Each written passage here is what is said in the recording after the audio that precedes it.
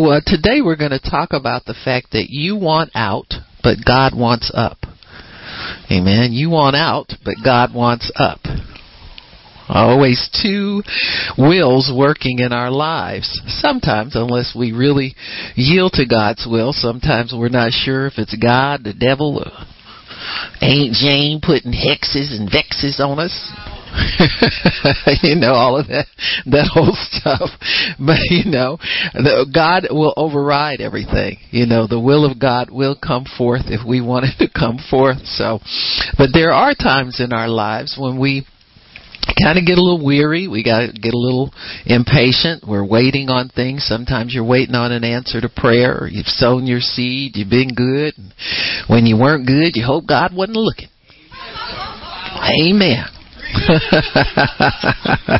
But you know how we do. You know how we live. And so we always are desiring more from God, and that's a good thing that He put that in us to desire more from Him. And so there are times, though, when it's kind of quiet in our lives. We have prayers out there, or sometimes there may be times when we're really kind of in a desperate way for an answer from God. It might be that we've kind of come to the end of our proverbial rope, so to speak, the end of our patience, faith, encouragement. We're sometimes a little discouraged. There are times when we maybe are desiring something from God and it just hasn't come through yet. There's always these quiet times, and they are God ordained. These times where it's a little quiet are God ordained because it's faith. It's not magic, and God is building something in us that we're just so unaware that He's building. Sometimes we don't understand how God's kingdom works, how these things happen, what to expect next, etc., etc. But we need to reassure ourselves in the confidence, amen, that God is for us and God is still working. God is building oftentimes something greater than what we think, what we can ask, what we might even suspect He's doing. He's doing something greater than what we can ever know. It's common of God not to reveal the whole picture to us because of different things, and you all know, because we can look back now, some of us, on the years that we've served God, and we can see, well, what, if I'd known all this was involved, good, bad, or indifferent, we just, so He gives us enough that we can confidently know that He's active in it. He won't leave us in the dark totally. He will give us enough faith to continue to go forward. But there are times where, in waiting for God to move or waiting for the promise to come to pass, we want out, We want out. We want to find a way to shorten our so to speak, suffering. Well, the Bible word for suffering really means to allow. You let go of your control of the situation and you allow God's control to dominate and manifest, and so you follow God's lead. When somebody is not really leading the direction you want them to go or leading where you think you want it to go, we have a tendency to want to take over the lead. You know what I'm saying? I remember when I was first learning to dance with guys. How it is. You dance. You see dancing couples on TV. You dance by yourself in front of your mirror at home. But then when a real partner gets in front of you, you have to learn how to dance with that partner. And so I was a horrible follower because, as you can see, I want to run everything. I want to. Sometimes, it was kind of cute when I got saved. God would show me pictures of Him when I would see myself dancing with the Lord, and He would always kind of imply to me that He was leading and I was not. You got me? And so it's a human tendency to want to take over the lead. When things aren't going the way your mind tells you they should go, then you want to lead. And so when I talk about wanting out, you want out of that restriction. that God places on us because He has so much better for us. He has to keep us in a kind of a holding pattern, or a pattern of hovering, or a pattern of nothing big is going on right now. I don't see any sprouts coming up out of the ground. I planted them tomatoes, 3 weeks ago. Where's my green stuff shooting up?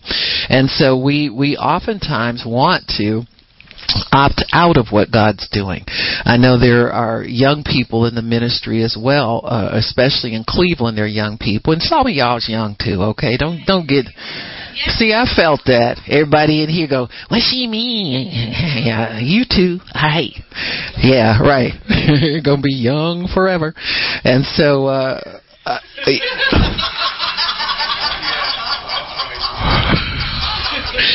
We'll preach about that response later. More to come. More to come. Right. The Lord told me to shoot my hand up. But our question often is, why is it taking so long? Amen. That's the first thing that comes to our mind when we talk about believing God for something, is the length of time that it takes. So that's one of the questions that'll go through your mind. You often will try to figure out if there's another answer. You've already got your answer from God. You're standing on the Word, but your mind will start to search around for another answer, and because we want it over quickly. And so we have to really understand that what God does for us is often a matter of building character, delivering us out of powers that are trying to influence us to go a different way. And so He has to restrict us in many ways, and He wants us to stay on a pure path, on a plain path. The path that God has for you will get you there. No doubt about it. Another path will probably not get you there. In fact, it's pretty much determined to fail, even though it might look like fun. It might look like a shortcut. Remember Little Red Riding Hood taking a shortcut to Grandma's house. The big bad wolf was right there on the path. And so you don't want to get on the path of destruction, but you want to stay on the path that God has for us. So really, what God wants to do for us is often beyond our comprehension, beyond our imagination, beyond all of our hopes and dreams. I think if many of us who have been saved for any length of time can think back to when we first started with God, we could never have imagined we would have, number one, gone so long with God, and number two, have accomplished many of the things that He has had us accomplish in life.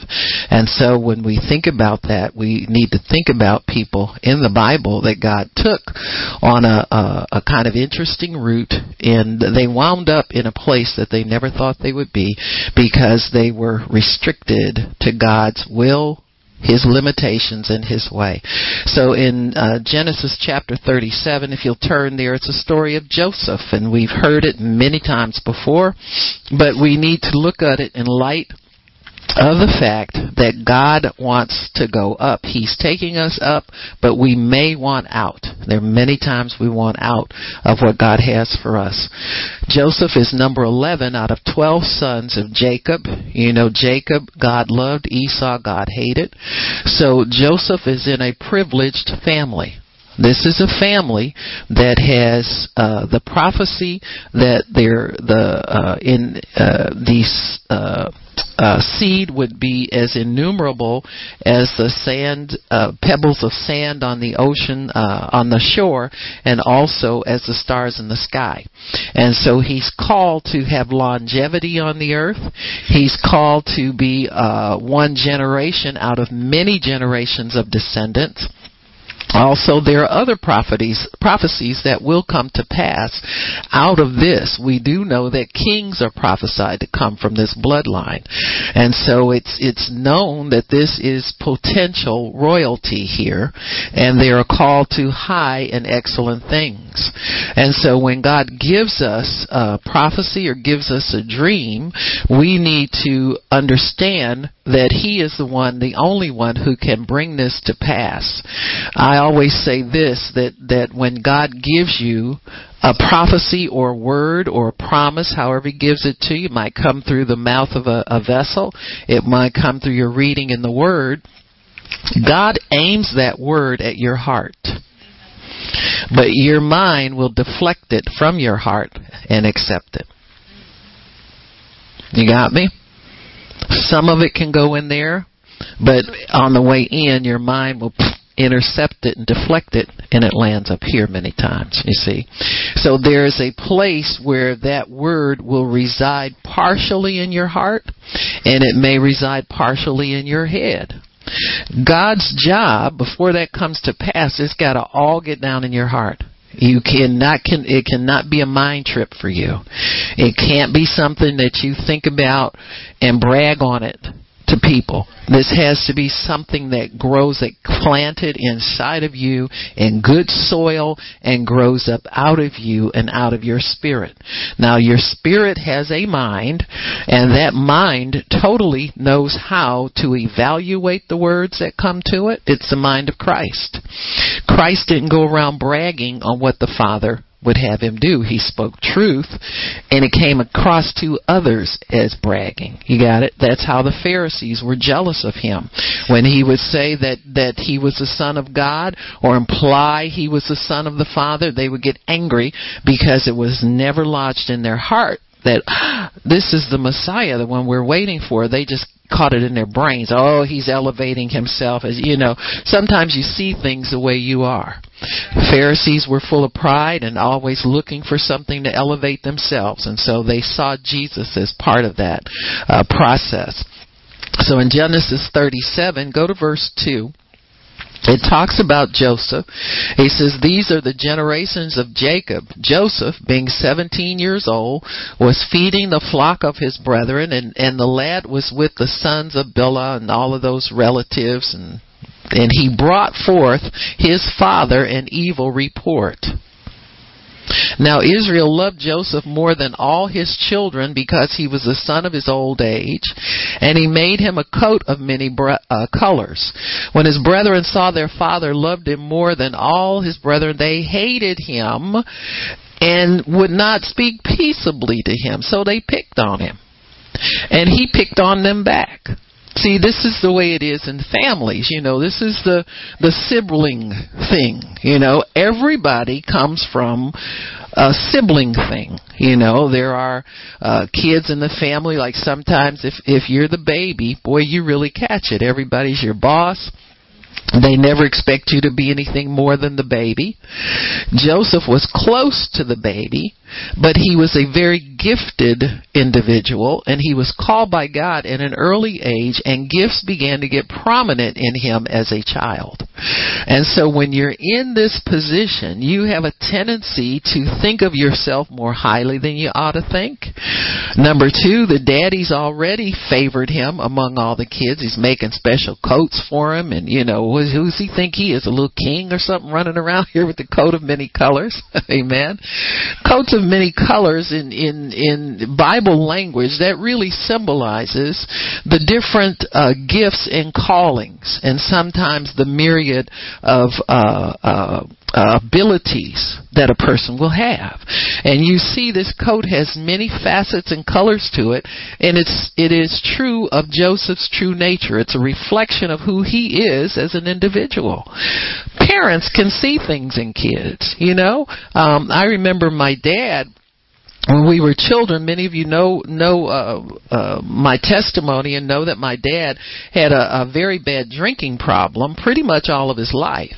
We know he was called to preach and never accepted the call. And this is why I'm so adamant when I know people are called of God. I try to encourage them and teach them and nurture their gifts as much as I can. That's my job. But also know from personal experience the lack of contentment you will have in your life if you don't accept the call of God and walk in what God has for you. And so my dad was always somewhat of a troubled person, and that was reflected in his drinking. But boy, when Daddy got sober, he could prophesy to you.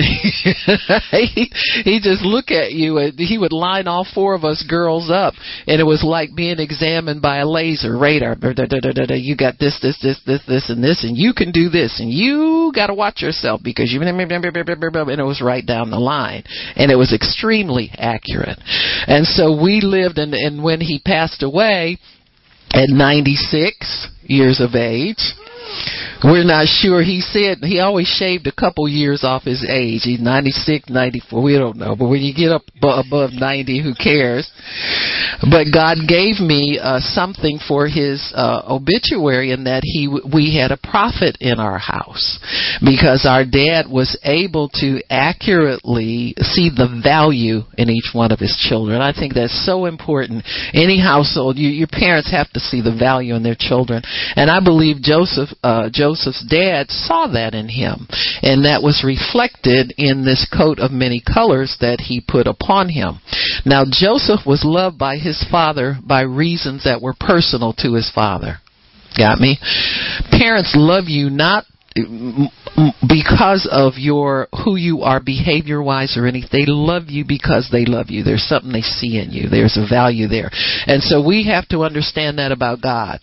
We are loved by God for reasons we don't know why. Because many days we don't feel lovable. We don't feel acceptable. We don't accept ourselves. Some days we feel like we're the greatest thing since, like that. I always think about that character, the Fonz, in Happy Days. They show him get ready to comb his hair, and he's like, why disturb perfection? Some days we feel like that about ourselves. We're either way sky high or way down low. We're never in the reality of who we really are oftentimes. So, that's just the way humans are. God's favor and blessing have made Joseph hated by his brothers. And also Joseph's interaction as a sibling. Sometimes kids do things to survive in the family unit.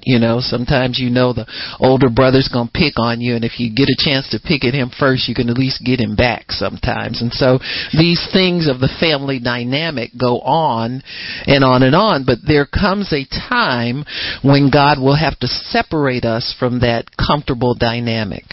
The way things have always been. If you're called of God to do something, he's got to get you off to himself and away from strife, contention, bickering, because you've got to get in a place where he can speak to you and you get away from that traditional way of relating to people, relating to family members. Sometimes you need to skip the family reunion. You understand what I'm saying? Just because and this is something that I've experienced in my own life, that there are many times when I would love to get to do some things and love to do this and love to do that, but the Spirit of God kind of constrains me. And I see why in many, many instances, because sometimes that familiarity will not keep you in a position that God wants you to be when that family needs help.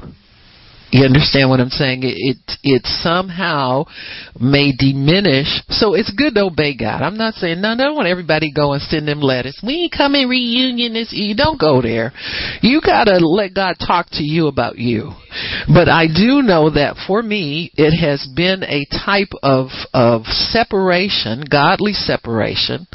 And then I know when people have need, they know to come to me because they know me not as, so-and-so comes to reunion and messes up everything every time I show up, I've been invited to neighborhood parties, and people say, well, what do you do? Well, I'm a preacher. Oh.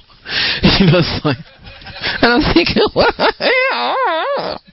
it's just that way. So, you're like you're the buzzkill. You know what I'm saying? When you go in there, everybody's, oh boy, or you get the ones who get real loud with the cussing just to show you that you know what I'm saying. So it's best to be obedient to God. Come on, folks. You know the drill. You know how it operates. And so your witness, and then sometimes your witness works well when you interact with them. They can accept you as a believer, that kind of thing. And so you just have to really be sensitive to obeying God. But you've got to break the carnal dynamic that runs through family situations. You got to break that up. so that God can have enough time to deal with you, to prepare you for your way up.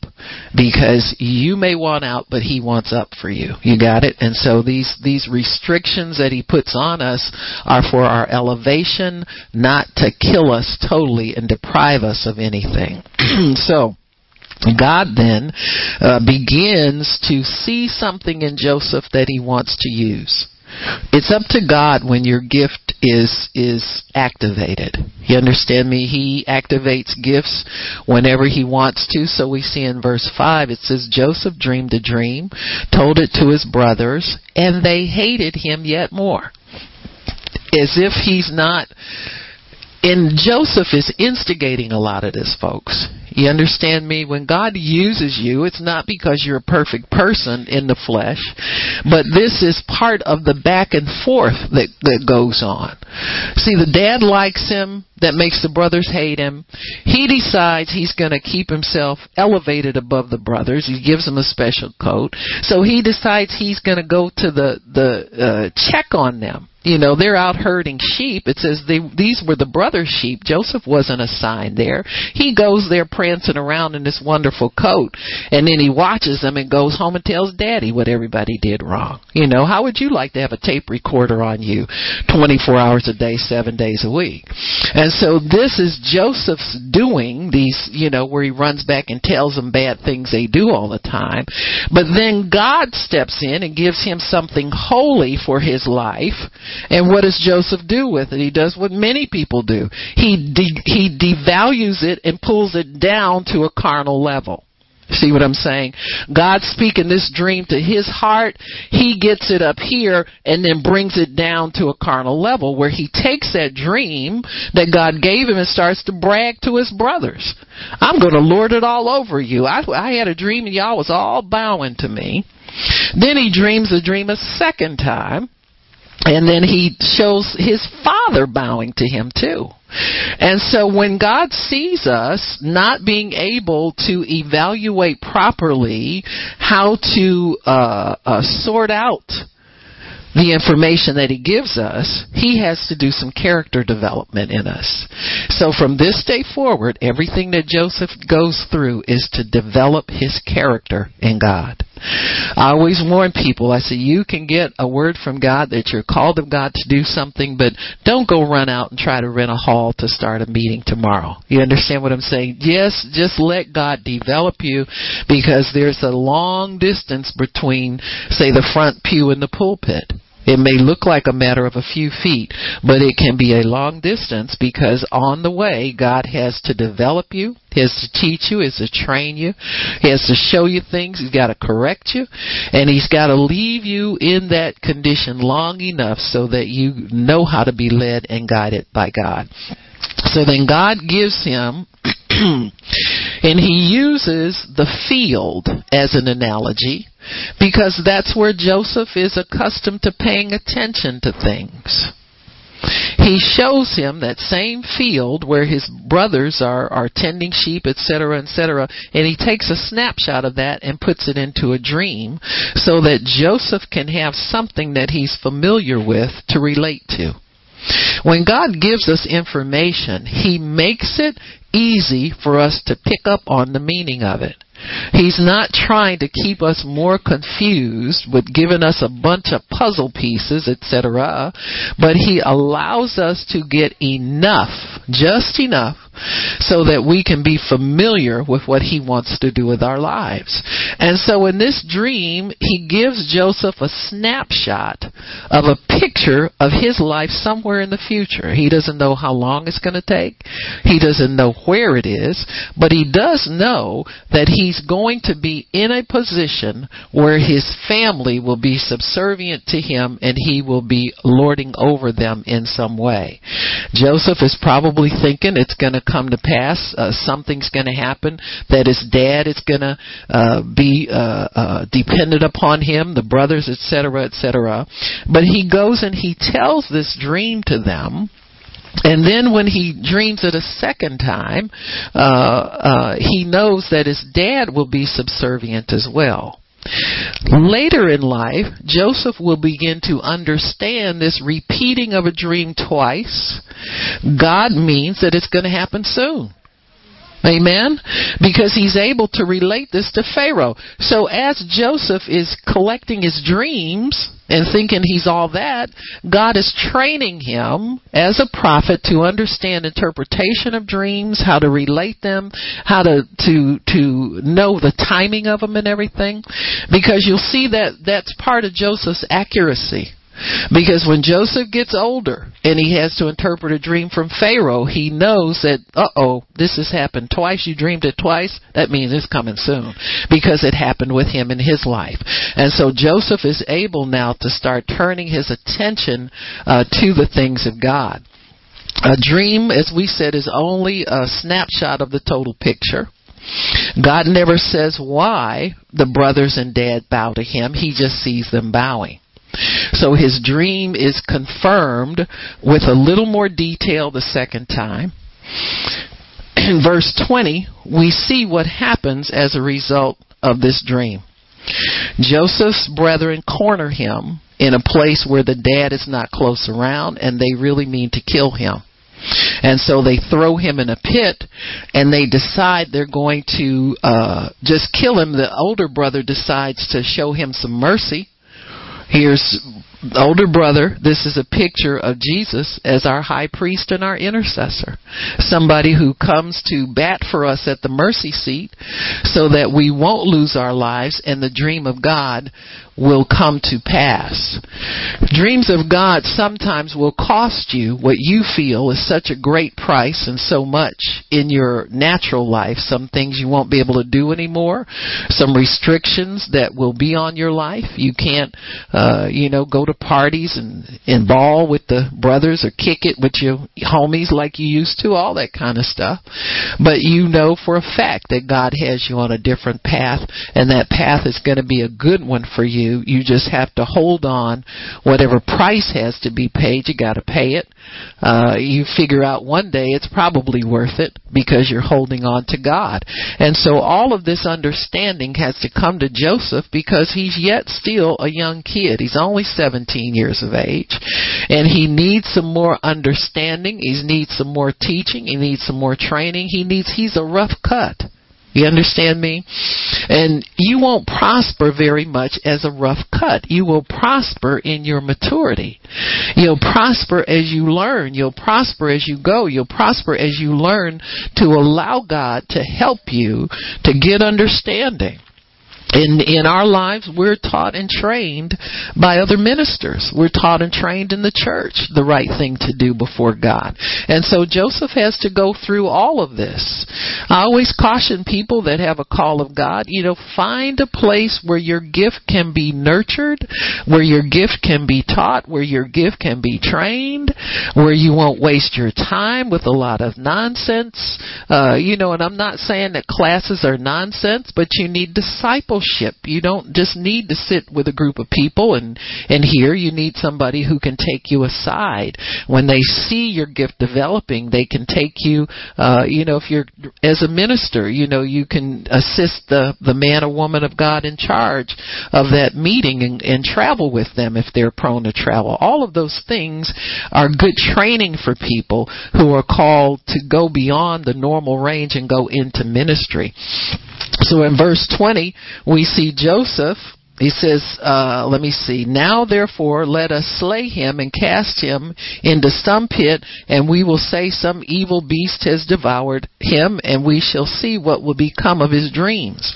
So the devil really wants to kill your dream. That's his goal. He wants to so discourage you and defeat you at every turn that you give up and you want out, but God tells you to hold on because he wants up for you. It's not time for up yet, and it's never time for out. Out's out of the picture, okay? Out just means you go sit somewhere and you wait for the devil to come and put the other if he hits you in the toe and you got a bad toe, he'll hit you in the other toe, and that kind of thing. So you're just waiting for something bad to happen or for nothing to happen. And so you never get out when you're in God. He will find a way to help you to continue to want to go forward with Him. He has so many great things in mind for us. Our mind can't comprehend everything that we're going to do. And so when we start on this journey with God, we have to hang in there until our deliverance comes, until our promotion comes, until the next great thing to do when God comes, and just be ready to move on when that comes to an end. So in verse 27, his brother has interceded for him. Judah has interceded for him, and I think it was Reuben that begins to allow them to think differently about killing their brother. They decide they're going to pretend that he's dead, but they're going to sell him off to the Ishmaelites. Now, this is important to understand because in your journey with God, how many of you know the story of Ishmael? Abraham got excited and thought he could make a baby on his own and God would accept that. And so in Christianese, we refer to Ishmaels as things we concoct on our own thinking it's God's answer for us. Ishmael run anywhere from false ministry, false marriages, false partnerships, perversions of your call and your gifting, all of those things. Ishmael is the son of your flesh. Your flesh has gotten anxious for God to do something, so it creates its own answer. It creates its own answer to your prayer.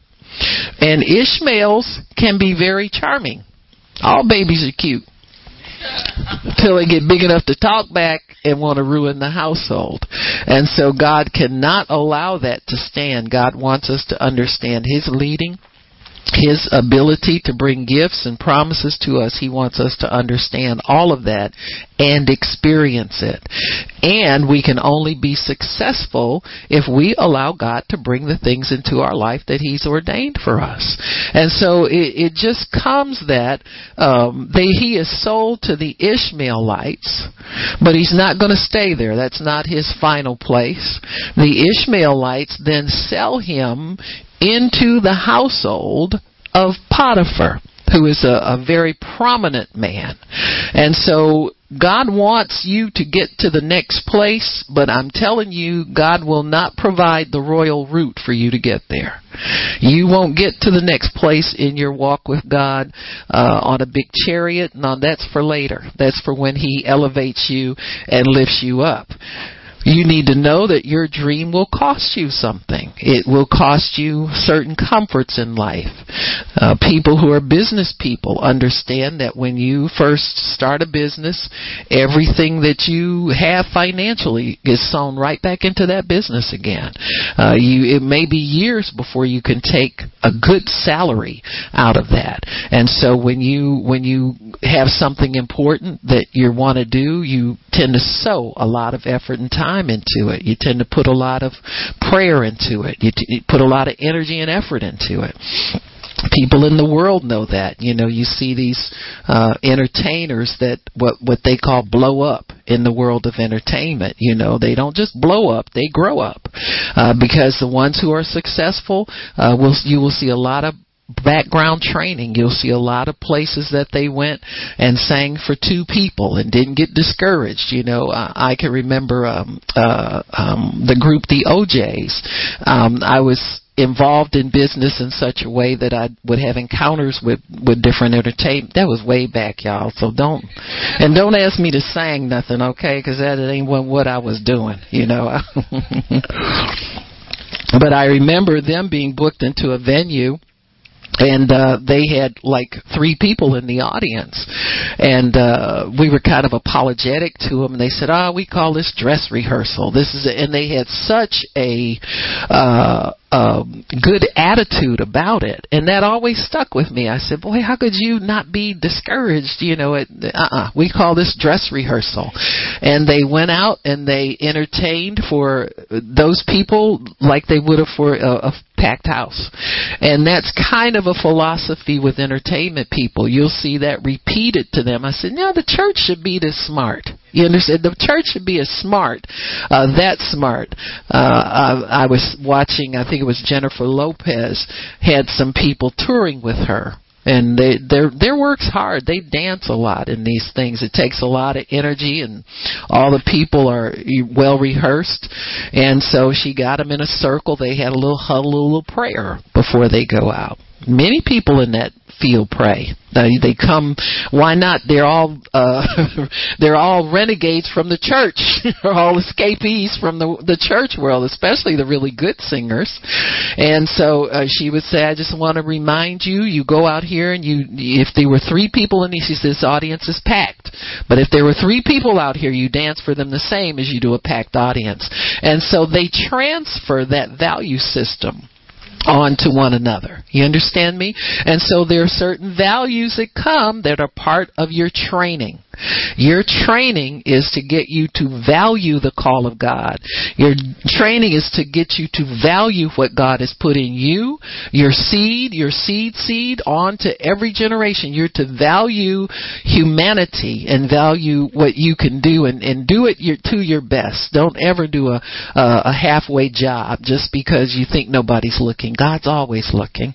And He is the one who has timed your release from that situation on to your next level. Many times people are expecting to go high after their first test, and they only go to the next rung on the ladder. You need to think of, oh boy, here I am with more of this again. But it's necessary. Believe me, if God's putting you through it, it's necessary. So in verse 27, we see where he sold to the Ishmaelites to try and get him involved in something false, but he doesn't stay there for very long. He finally arrives in Egypt as a slave of Potiphar. In verse 31, you see the effect that Joseph's departure has on his father. Verse 31, the brothers took Joseph's coat and killed a kid of the goats and dipped the coat in blood, and they sent the coat of many colors and brought it to their father and say, we found this, and we don't know whether it's your son's coat or not. Well, of course they know it is. And he said he knew it, and it was my son's coat, and the evil beast has devoured him. And so Joseph's father then lives a life of depression and brokenheartedness because his favorite son, he believes, is dead. And so he goes on like this for many, many years. We already said that you will be a missing person at many of family functions because of the call of God. If God says you go here, you go here. I notice that when we have our summer conferences, it often conflicts with our family's family reunions. And so what am I going to do? I'm going to obey God, leave that seat empty, and let the conference go downhill because I got something more. You don't have nothing more important to do, folks. You got me? So if anything, God will prove that to you, that once you give your life to Christ, it belongs to Him. He calleth the shots. And so it might surprise you some of the things that God will have you forsake in order to develop in Him. And it's a good thing because you do developing. You know, you're growing. You're not just separated from people for no reason. You're involved in growth in God. And so when you're involved in growth in God, that begins to be your motivation in all things. So here Joseph is, he thinks he's just being sold from one place to the next, and he's actually going through a great growth process in God. He gets sold to an officer. And this is important because he probably needs encouragement. When God gets you involved in situations where it's a gravy place and the going's good, it's because He's probably got something else going in your life that's not so pleasant. You got me? So you'll have this kind of extreme in your life. You'll have some real good areas, and then you'll have some really areas that are the pits, man. It's just really hard to tolerate. You just, when am I going to get, We all have that. But he never leaves us like orphans. He knows when that spirit of abandonment is trying to attack you and you feel like you have nothing good in your life. And then all of a sudden he'll pop up with something great for you. And so he does that with Joseph through Potiphar, who is an officer in Pharaoh's army. He's a man of renown there. And so Joseph then is able to come up a little bit in life.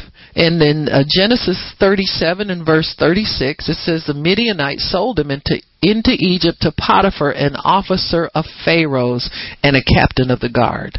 And so this is a foretelling of Joseph's future. He's that close to Pharaoh. Not in the palace, but he's that close. He needs to be close to Pharaoh because he needs to be trained in all of the doings of what officers do. So when somebody is over you and they have a certain station in life, many times you may aspire to that station.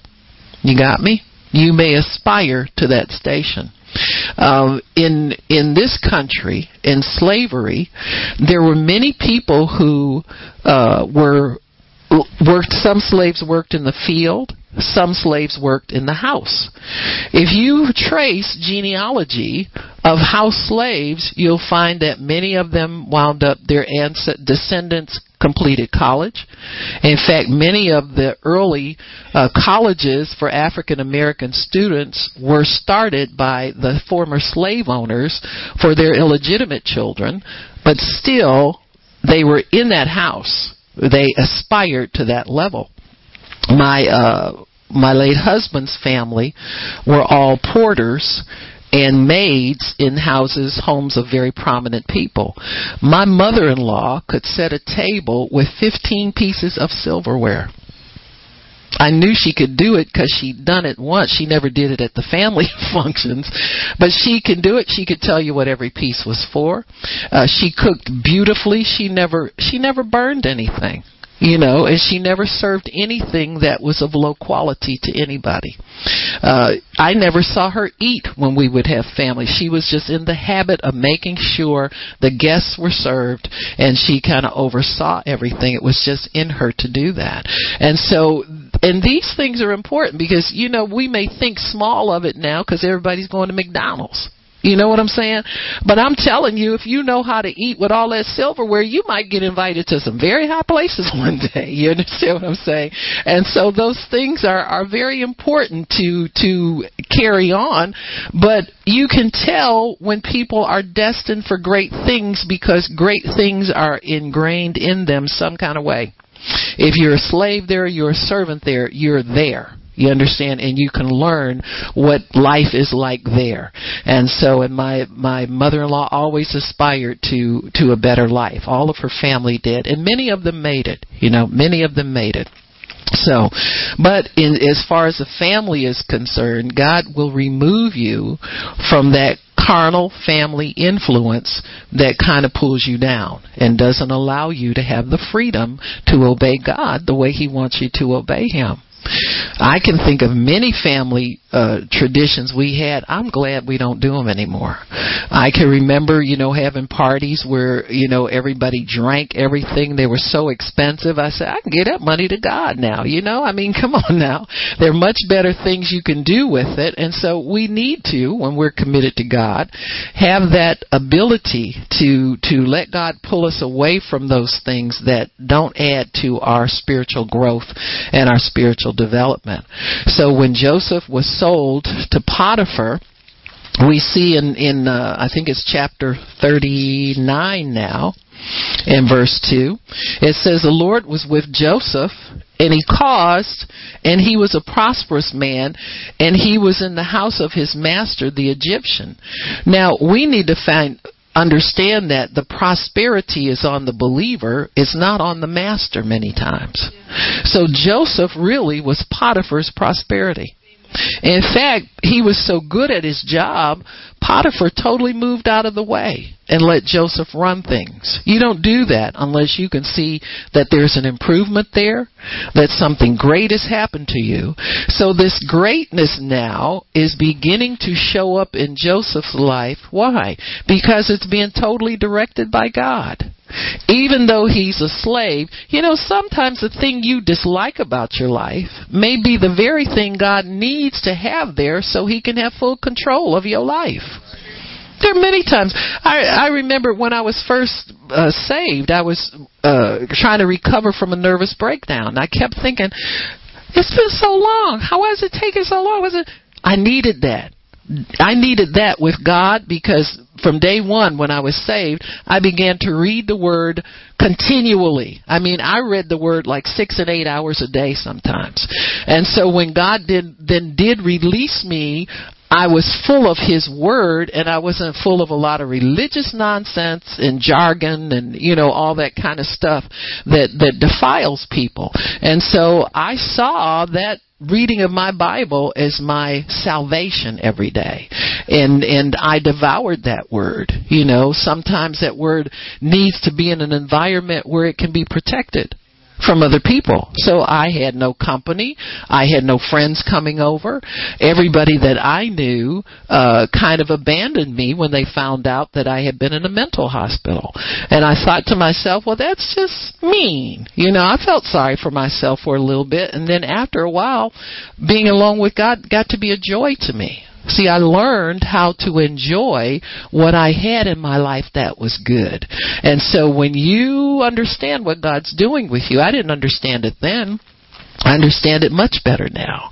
But I needed that time with Him to focus totally on Him and not be distracted by all these other worldly things, and stuff like that. Because when God calls you to do the kinds of things that I've had to do for Him, you got to have a solid foundation. Now, you can't have a lot of untempered mortar in your house, stuff that won't hold up. You don't have time to fail and correct yourself and then get up and rebuild. You want to keep building. And so I thank God for that time. I really do. I thank Him for that. So here Joseph is in Potiphar's house. Verse 2 says the Lord was with Joseph. Verse 3, the master saw that the Lord was with him, and he made everything he did prosper, and Joseph found grace in his sight and served him. And then he got promoted in Potiphar's house. Potiphar made him overseer of everything. So all the other servants were under Joseph. Now this is part of the dream coming to pass, whether he knows it or not. As you obey God and you walk with Him, part of whatever dream or vision you start to see it emerge, at least in a seed form. It hasn't gotten to the point where all the family is bowing to Him, but He's got people bowing, folks. He's got people. Joseph, may I do this? Yes, you may. No, you may not. He is in leadership, and people are being accountable and answerable to him. And so Joseph then begins to proceed into his new life as a officer in Potiphar's house, and then it comes time for God to make a change. He's gone as high as he can go at that level of training. Very often when you've gone as high as you can go, what happens next looks like a tragedy or a demotion. You ever get fired from a job and don't understand why? If you keep walking with God, you'll see a promotion right around the corner. You understand? You don't have to start over from the bottom and work your way up. You'll see restoration come into your life. You'll see things begin to happen that you never thought would happen before. Sometimes God has to pull the rug out from under you and let you fall to bring you back to your senses so you can understand, oh yeah, I better pray and ask God what my next level is, what my next step is, where am I going next? But always expect to prosper eventually. Your next move may not be a prosperous move. Joseph certainly doesn't want what's going to happen to him next, but it has to happen anyhow. God has to get him closer to Pharaoh. There are some people who are slated to be close to Joseph enough to get him into Pharaoh's presence, and God needs to get him there. And so Joseph then becomes accused by Potiphar's wife of raping him when he actually refused to. Sometimes false accusation will cause you to be in places that you don't want to be. You have to learn how to let God be your defense. The worst thing you can do is try to be your own lawyer.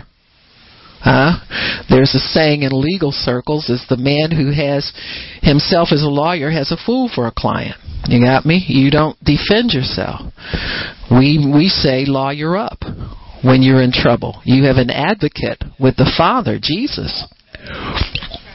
Whether you're guilty or innocent, you need to go to him and quit protesting and telling people how innocent you are, especially when they don't hear you.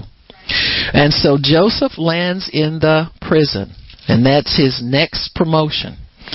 You don't often see what you're doing as a promotion, but it is. It's on the way up. And so it's a necessary step on the way up, because that's where God wants you to be. Sometimes people who, in a job situation, they have cutbacks, and you say, oh, I'm not getting cut back. God's already promised me so-and-so and such, but you get cut back anyway. Well, what are you going to do? You're going to just mope and be depressed, or are you going to continue to say, I'm not getting cut back, even though you are cut back? God has better for me. And as you stand on the word and continue to believe God, God comes for your words. You change your words and you start agreeing with the cutback and all this kind of stuff and saying you're going to, this is as far as you're going to go. I'm going to start looking for another job or whatever. If God doesn't tell you to look for another job, you stay put, because he will come for your words. I tell people oftentimes, I say, do you believe that you've gotten as far as you can get in this job? Before you leave, make sure you've gone as far as you can go here before you transfer over for the promotion. Sometimes trouble comes to help develop your character further in God. Sometimes we're too much of a character in our own right for God to use us very much. And so he has to take the character out of us, amen? And so it's just that way. So Joseph then winds up in prison. In 39:22, it says the keeper of the prison committed into Joseph's hand all the prisoners so he gets the keys to the jail. Don't ever be surprised in a place that you don't want to be if God will put you in charge of it. See, that'll make you not want to leave. You got the keys, you can let everybody out but you. But you got the keys. You're close to your victory when you have the keys. And that's true of believers in any situation. We have the keys to God's kingdom. If things don't go the way we want them to go, he can make your boss promote you. He can make him give you a raise. He can make them reinstitute you if you've suffered. He can make them do anything, folks. And so my advice to people oftentimes is just to hang in there until you see everything that you know God can do. Because if you get in the habit of being easily moved when situations are tough, the enemy will cause you to leave a harvest everywhere that you've been that you've never gathered, because you didn't know how to tough out the bad weather. See, a farmer wouldn't leave his farm and leave the crop because it rained one day and he didn't want to go out and harvest in the rain. He waits for the rain to dry up because he knows it won't be rainy every day. In our lives, we need to wait for the ill wind to pass and then go out and gather your harvest. Don't ever leave a harvest out there for somebody else to gather, because I'm a harvest claimer, folks. I'm the cleanup woman. Anything that you leave out there that's got any guy, I want it. And so you have to understand there's always somebody there that's claiming what rightfully should be yours. And so Joseph then is in charge of the prison. Verse 23, the keeper of the prison looked not to anything that was the same thing Potiphar did.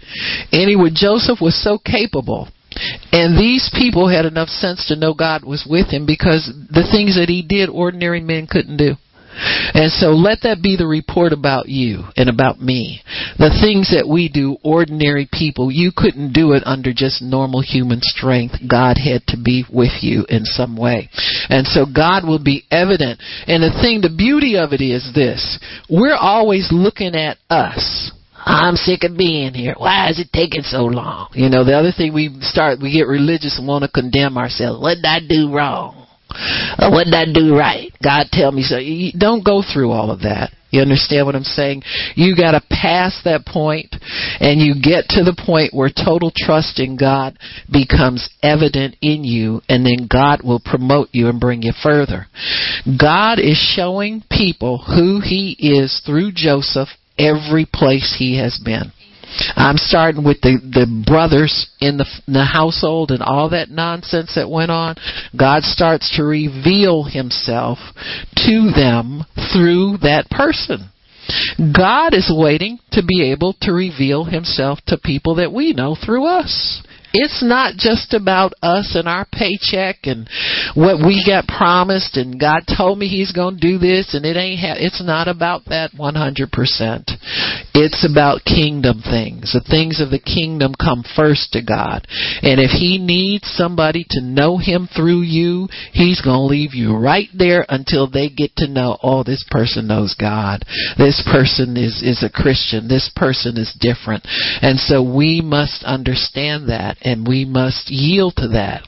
We've got to consider that just as important, if not more so, than what we are looking for out of this situation. And so Joseph then is in prison. In chapter 40, we see where he is in charge of some very important people in Pharaoh's palace. So he's gone from an officer. He gets kicked out of there. He gets promoted to the jail because he's got people he's got to meet there. You can meet some interesting people in a lot of different places. I know we all ain't praying to go to jail to meet them, but you can meet your next connection. Criminals do it all the time.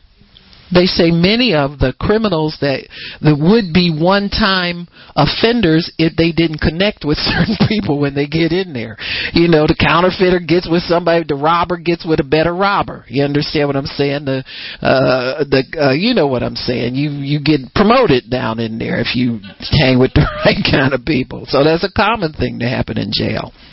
But anyway, he runs into some important people. These people will figure prominently in Joseph's next level. Be careful how you treat people everywhere, and especially when you're in circumstances that you don't want to be in. And so Joseph has to serve people while in prison. 40 verse 2, it says, Pharaoh was angry against two of his officers, the chief of the butler and the chief of the bakers. Maybe the bread wasn't good that day or something, but he throws them in jail. And he puts them in the ward in the house of the captain of the guard in the place where Joseph was bound. The captain of the guard charged Joseph with them. So he put them under Joseph's care.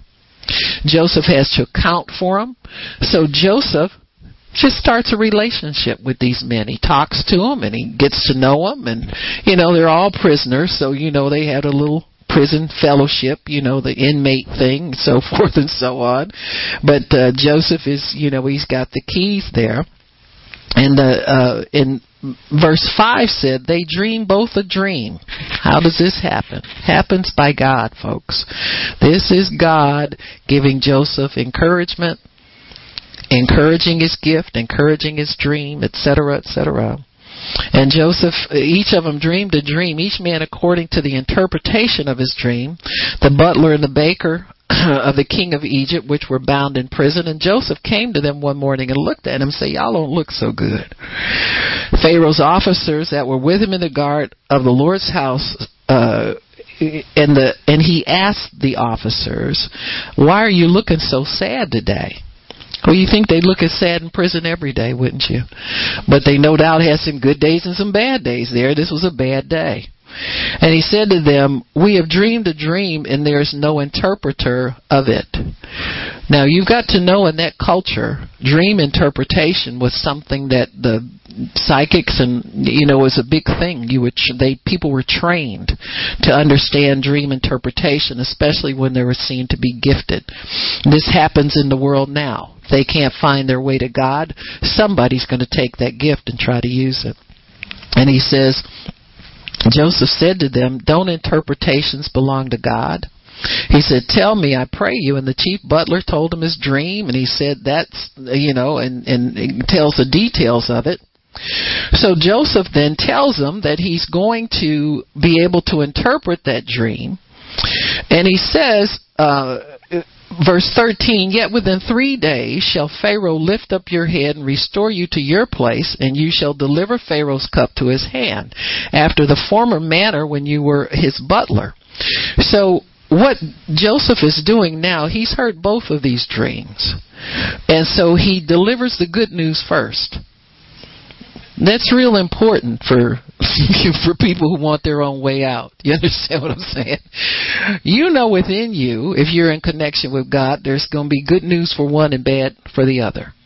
And so Joseph is given the good news and probably just wants to stop with that and see if this guy can get him out of jail, because he wants out bad.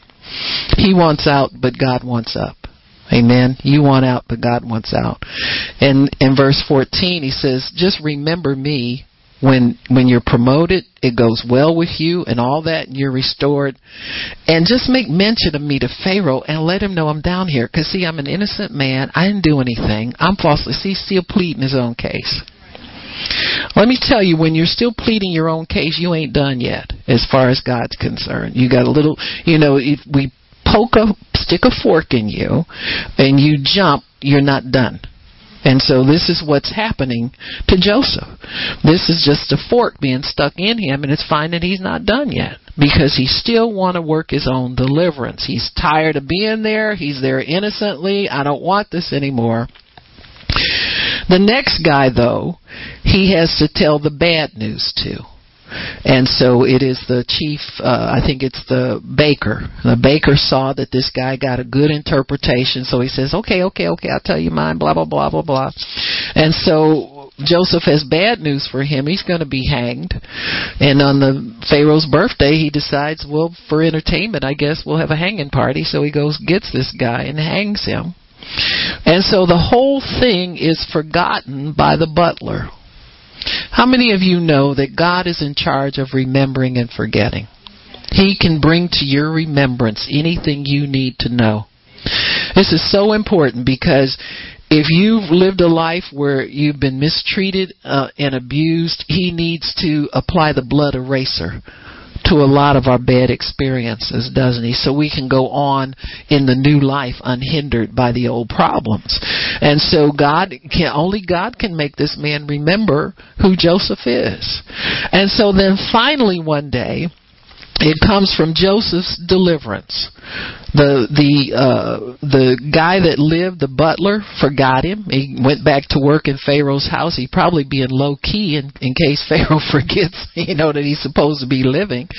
If your life has been spared, you're not going to go rushing up in nobody's face and make the same mistake again. So the butler's probably real low key up there. He doesn't want to be known by Pharaoh, and he certainly doesn't want to make any more mistakes. And so Joseph, isn't it the way it is? The person we think is going to be important for our future or for our deliverance is the one that's least capable or willing to help us. Or your deliverance comes from God. You won't be able to script this yourself. The Bible has to be written by holy men of God, inspired by God, because this is just too much for a human mind to conceive. You couldn't conceive of all the things that are in the Word of God. And so there comes a due season for Joseph's deliverance, and that's in chapter 41. And we see that there's Pharaoh dreams a dream. So God is giving, through these dreams and the gift of interpretation, He's giving Joseph access to his future. God will use anything. You don't have to be an interpreter of dreams. You don't have to be a prophet for God to take you on this road. Any gift that you have, when your gift begins to put you in the place of prominent people, that's a God thing. Because it says your gift will make room for you and put you in high places. Put you in places where prominent people are, gifted people are, people in leadership are. All of this, these are people to God. They're not positions and they're not prominent. They're prominent to us. But these are people as far as God is concerned. And so in verse Pharaoh dreams a dream, none of his magicians can interpret it. Of course, he wants to kill everybody. When that happens, Pharaoh says, what good is this whole bunch? He wants to get rid of them. It doesn't say that here, but they know what's coming. So then everybody racks their brain to try and figure out, how do we get Pharaoh from not being mad? We'll find somebody who can interpret the dream. Then the butler remembers. He remembers all of a sudden. And verse 12, he says, there was with us a young man, a Hebrew, servant to the captain of the guard. We told him he interpret to us our dreams, each man according to his dream he did interpret. And it came to pass as he interpreted to us, it was so. He said, me you restored to my office, and the baker you hanged. Pharaoh sent and called Joseph. They brought him out hastily out of the dungeon. He shaved himself, changed his clothes, and came to Pharaoh. You need to know that each position that God elevates you to will cause you to have a change in appearance, countenance, dress, garment, whatever. You understand what I'm saying? When God elevates you, He gives you the full treatment. He didn't bring Joseph up as somebody who looked like a prisoner. Joseph came out looking like somebody who belonged in the palace. And that's what God adorns us with. You never think low of yourself because of where you've been. Never think less of yourself because of your history, your background, what you've been through, all that. When God makes you prominent, He brings you out so that nobody ever knows where you've been, where you came from. I remember when I was a new Christian, a lot of little small Bible studies I would be in, and you would see women who looked like just little saints. They prayed right along with you and everything. And I can remember one lady told me she had been in a Hell's Angels gang and all this kind of stuff, and I said, you look like nothing close to what, but see, God gave her a dignity. You're the bride of Christ now, and so He gives you that appearance. And so Joseph comes out fully dressed in a proper attire for his new station in life. And you all know the rest of the story. When he came in and interpreted that dream from Pharaoh, the first thing he told him was, he says, nope, this is not my gift. He said, this is God. God will give you an answer of peace. In verse 15 and 16, the Pharaoh said to Joseph, I've dreamed a dream. Nobody can interpret it. I've heard say of you that you can do it. And he said, Joseph said, nope, it's not in me. God will give you an answer of peace. In other words, you're troubled. God has a remedy for your trouble. When you get this word from God, you'll be peaceful about it. And so I think that's a good thing to offer people when they want an answer from God. God is not here to upset your life. He's not here to condemn you. He's not here to take you down. God always takes you up. He gives you an answer of peace. Sometimes it might be a little bad news in there, but you'll be peaceful about it because you can accept it because it's from God. And so God gives Joseph not only an interpretation of the dream, which is bad news, but He gives him a plan to carry out so that the people can survive, because they're headed for 7 years of famine that are going to be like none other that was seen before. God saw all of this before Joseph was born. He started planning it in Joseph's heart when he was 17. Joseph is now 30 years old. He spent almost half of his life in prison. But when God brings him out, that's all you got to know about. The place where God brings you out, everything's fresh and new. You start all over again. See, when God brings you out, you don't have a record anymore. You don't have to go to court and get it expunged and all this, pay lawyers to get you cleared and all that. God can take you way under the radar. Way under the radar.